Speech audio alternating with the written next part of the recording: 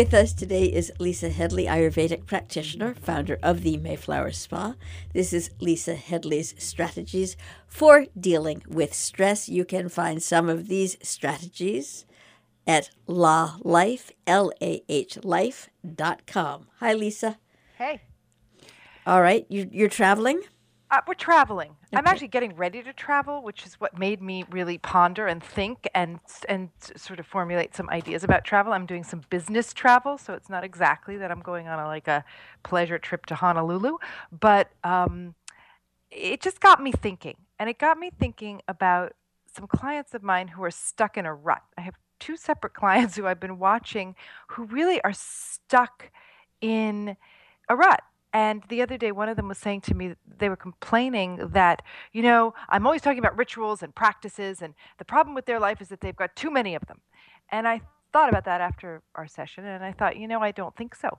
I think that they have some really good rituals in place, but notwithstanding rituals, you have to get out of yourself. You have to get out of your rituals sometimes. You have to move out of them so that you can appreciate the stability of them. But So, can I just interject for 1 second? Because I have noticed that, in fact, people tend to ascribe some of their discontent to their rituals, and it's not, and it's a misattribution of sorts. I just wanted to throw that in there. well, I think, there's several kinds of rituals. There are habits which may or may not be good for us. And then there are deliberate rituals like the ones I talk about all the time, which is getting yourself in sync with the rhythms of nature and getting a rhythm going. So when I talk about rituals, I'm really talking more about rhythm than I am about some really rigid sense of what rituals are. So that's just a distinction there. But that distinction is useful. It's more than semantic because all I'm really asking people to do is to establish rhythm in their lives so that their animal nature, animals love rhythm. They respond to the moon, to the sun, to the sequence of days, the sequence of seasons.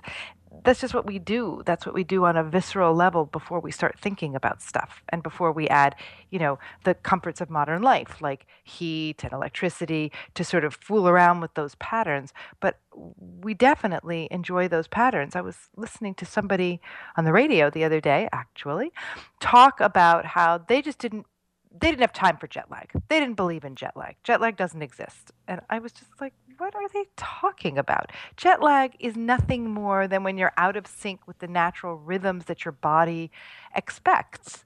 It's circadian rhythms. They're real. Your body is in sync, whether you like it or not, on some level, with the natural progression of things. And when you deviate from that, several levels of things can happen. Some are worse than others. The worst thing is you get sick, right? The best thing, and this is the good part about travel, is sometimes if you knock yourself out of your pattern, lots of good things can come to light. I think it was Lawrence Durrell, one of my favorite writers when I was young, like a teenager, who said, I'm going to mash this up, but he said something like travel can be one of the most rewarding forms of introspection. And I think that's absolutely true. When you are outside of yourself, when you're outside of that famous comfort zone and your natural, which is to do with your natural rhythms, you naturally introspect. You look inward for like stability to figure out where you are and what's real to you. So I love that concept. A way of thinking about travel. And so even while I'm getting ready, for example, for this trip, which is, sort of annoying on some levels because I've got lots going on and I'm leaving behind a list of things to do, which is stressful in itself. But we'll talk about that. But I'm looking forward to it only because I'm just looking forward to the unknown of it, to the what am I going to see? What am I going to smell? What's going to be different? Maybe I'll get an idea for a new rhythmic ritual that will come to me because I'm going to be in a different culture. So all that kind of eyes open, childlike expectation about the world is really, really good for the soul. It's good for your sort of spirit. And if you don't do that, I have a couple of older clients that I can think of off the top of my head who have started that process of not wanting to travel. It's difficult. They don't want to get out of their comfort zone. They might get sick, that kind of delicacy that comes with older age. And I'm talking about people in their 70s and early 80s. Right. And, another interjection, I'm sorry, for better or for worse. Please. It's really important to balance off travel. I have people who travel who manage to not get the benefits of travel because they are simply transposing. They are transposing either their, no pun intended, baggage or their problem to a different environment. And it can knock the socks off any beneficial aspect of it. And that's true. Then there are people who travel when they want to just be home decompressing. And that's a different thing. Those are people rushing around just to rush around, and that's a whole nother story. I understand, but I just think that it's fair that we're being broad spectrum here. So, yeah.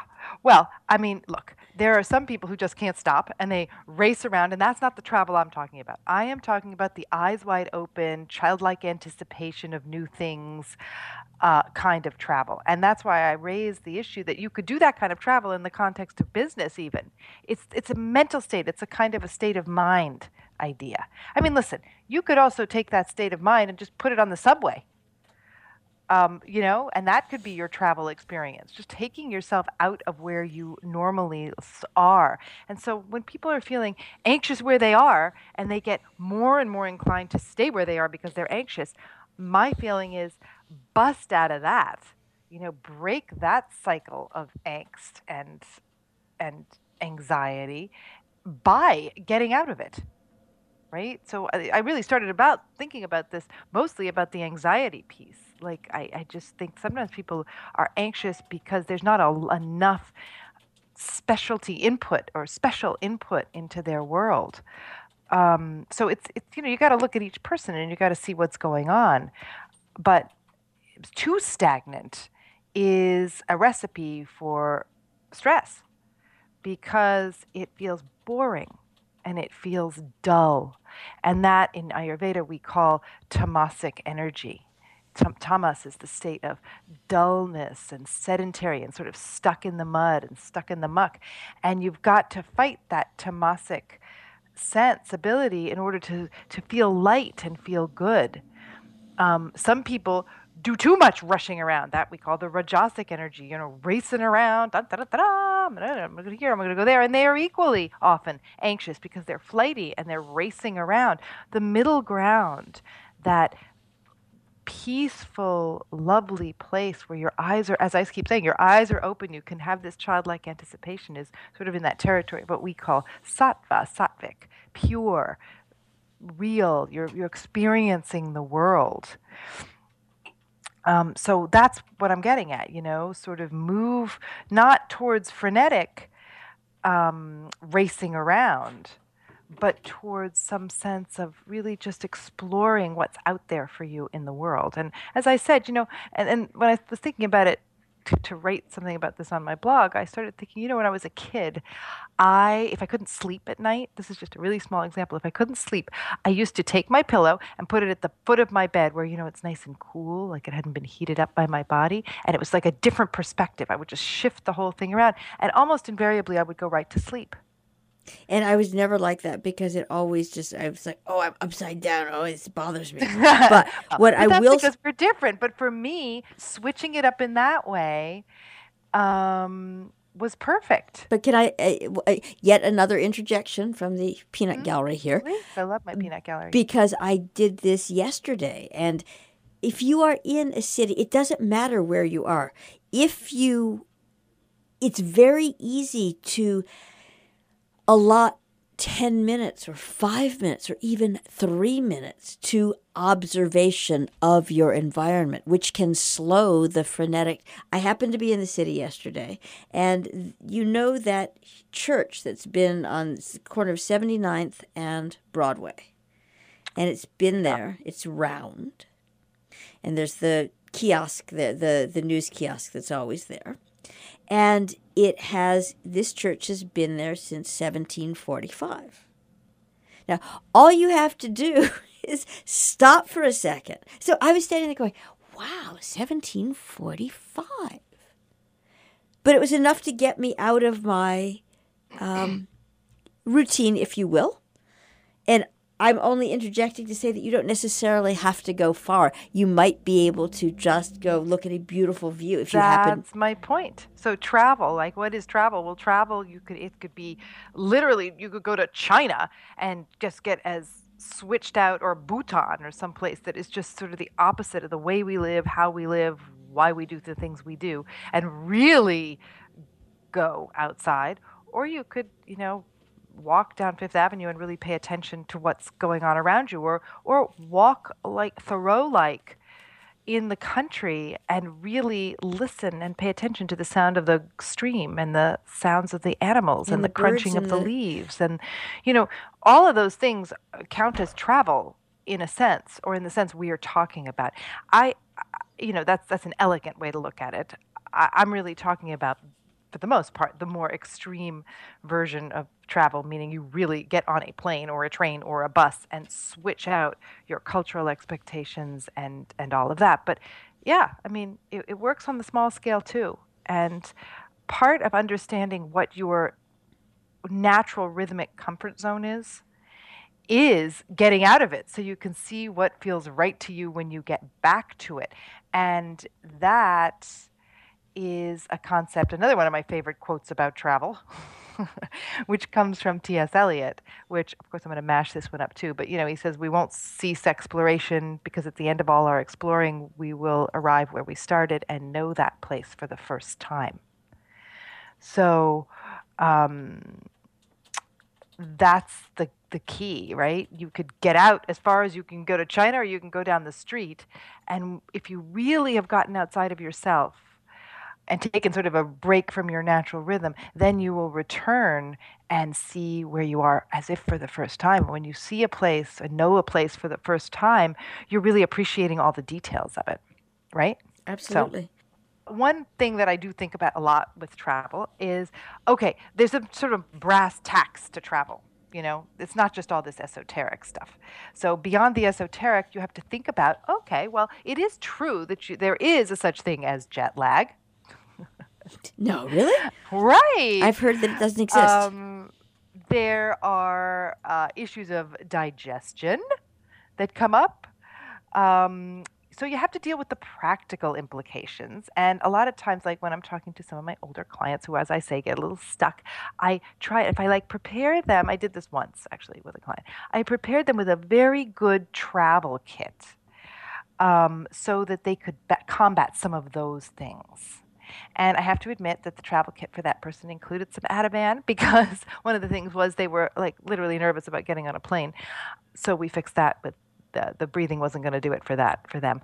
But, it was things like I have an elixir that I particularly like. It's a combination of herbs that's in a liquid form that just helps improve your digestion. And there's and that formula also will help you sleep better, help you get a little more quickly onto your circadian rhythms back in order. And then there's just plain old trefoil, which I talk about a lot, which is just a really good digestive tonic.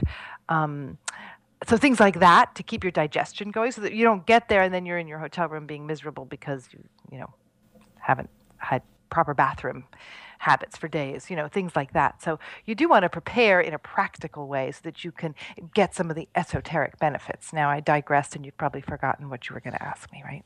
No, actually, I wanted to talk about or ask you about contemplation or any time spent and how you encourage just a little bit of contemplative time with people who are now so connected. There's a whole hyper connectivity, and it's almost, with animals, when they haven't eaten for a while or they've lost weight, you have to bring them back slowly. You can't just give them huge tubs of food. Right. Well, yes, and the reason I mention this with animals is because you'd be astounded at how humans treat themselves. I haven't eaten. So, Well, you that's a whole nother conversation. we've got 20 whole other conversations, but Talk about stress. right. I mean, that is the ultimate stress on your body, is not feeding yourself properly. And you know what? Put a pin in that one. We will have a whole conversation about proper Care and nutrition. nurturing, right. Yes, of yourself. You can remind me of that, and we'll make the next show on that. But But building in contemplative time, or even um, de slowing the whole system down quickly enough. Even if it's in your car, you do sometimes alternate nostril breathing or something that can just slow it back so that you can even take a moment to contemplate or appreciate or go, hey, I need to take a trip. yes. Well, a lot of it has to do with being, yes, you're quite right, in a place where you can even see beyond the tip of your nose and say, oh, a trip would be a good idea. Let me get out of here. I might posit that people should think to themselves that at least once a year, like they should do a cleanse once a year for their body. And I don't mean a wacky detox thing with juices for 12 days. I mean just at least once a year, if not seasonally, if not once a month. Take a day when you clean out your system, really just take a day to have soup. Just let your system relax a little bit. So the same is true in every respect. And a holiday, more than travel, but sort of the more holiday concept, really does give you that, and it gives you perspective, which is why that Lawrence Durrell quote about it's the most rewarding form of introspection, because it gives you perspective, and perspective allows you to then look inside and say, what do I need to be doing that would be better than what I am doing? You cannot see that when you're sitting in the middle of it. So travel and getting outside and moving around makes a really big difference. And I noticed this thing even in myself, not even, but in myself, where I just feel like I get stuck. I feel like, oh, I'm not going to go. I'm not going to take that trip. A trip will present itself and I go, oh, I'm not going to do that because it's too much trouble to organize and it just feels like it's so far. And then I invariably sit on the plane, even an 8 or 9 hour plane trip, and go, oh, this isn't so bad. The thing to get there, it's fine. It's part of the thing, It's sort of interesting to watch how people react 30,000 feet up in the air, and you got to take the trip and not get stuck in this sort of, as I said, tamasic, sedentary, like someone's holding you down, like tethered, like balloons.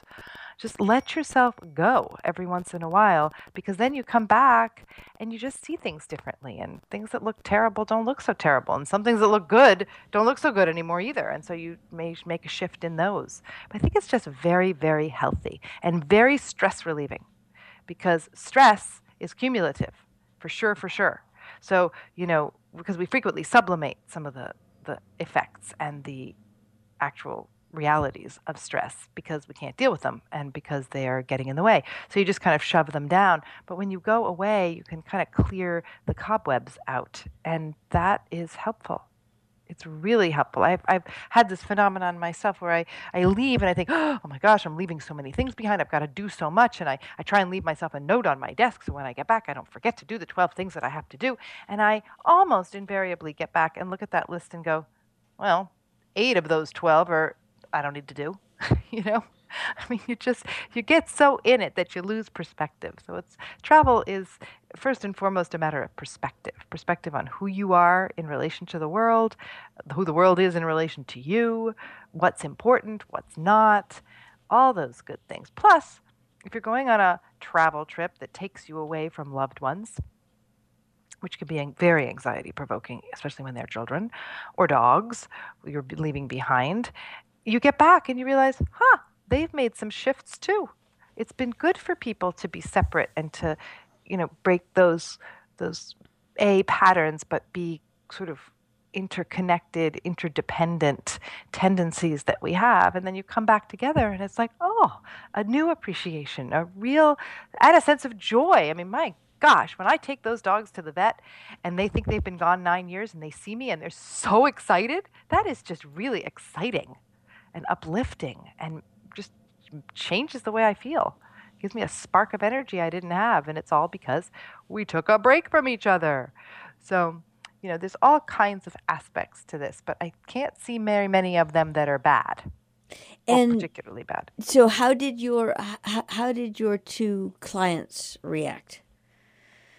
Which we've talked about several pairs of twos. I'm sorry, the very beginning ones that got you thinking about travel and switching, not switching it up, but well, one of them quite predictably was like, "Oh my God, I don't have time for that, and I have already taken all the vacation I can take, and I've got too much to do." And so my plan for next session there is to really tease that out, to talk about just what I just said to you. If you make the list and you come back a week later, that list may not look so pressing, and it may not be. You may not be the center of the universe you think you are. If you go away, the world will not fall apart. In fact, the world may find ways, really efficient ways to function without you. So that would be my strategy there in that particular case. The other, I think, is going to go. It was a long planned trip and whatever. But, it's just interesting to get people to just look at things with different perspective. And travel is the best way I know to do that. As I said, I mean, you can even go, 3 towns down. yeah, Have your coffee in a different coffee shop, and you'll get some different perspective. But only if you're looking for it. There's also ways to travel and stay in the Four Seasons Hotel in every city, and you'd never know you were in a different city. Same amenities, same, fabulous. but same luxury, yes, but same. And so if you're staying at exactly the same level everywhere you travel, or people, that travel on their very luxurious boats in various countries where they hardly get off the boat and their chef cooks for them, that kind of, elite, really, right. uber elite thing. But it's a funny example of that. I was struck by, I was watching, saw pictures in the paper of Beyonce and her husband in Paris. And they were, the pictures were all, look, they're really enjoying Paris. And they were taking pictures of this and that. And then they were in the Louvre. And I could see there had been a picture in the paper of the Louvre of the Mona Lisa about 4 or 5 days ago in the paper for a different reason. With and there with were all those tourists and throngs people, right? of people, and they were taking pictures of it with their iPhones. You saw that? I did. And I thought, wow, that's why you can't go to the Louvre and see the Mona Lisa. And then there was this picture of Beyonce and her husband standing in front of the Mona Lisa. There's not a soul around because clearly they gave them a private audience of the Mona Lisa. And I thought, the problem with the private audience is, yes, you see the Mona Lisa, but you miss the experience of the Louvre. Of jostling. So both are good. I mean, I'd kind of like to see the Mona Lisa without all those crowds too.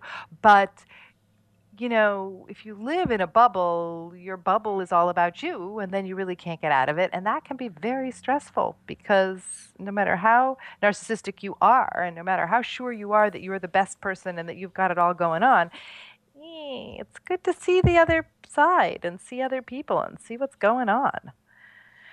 So, and you get good ideas.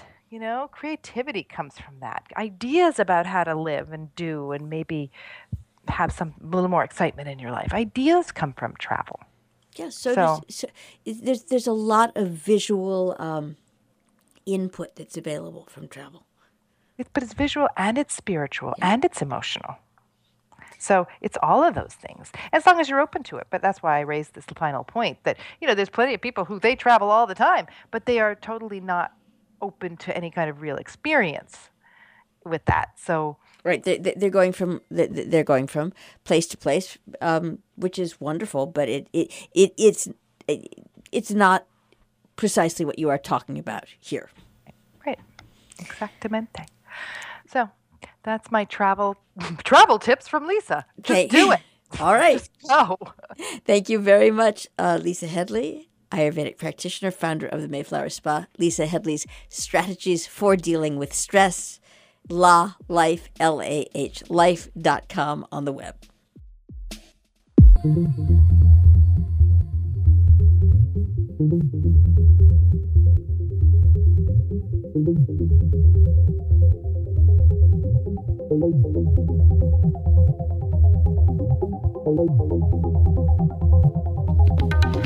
Thank you.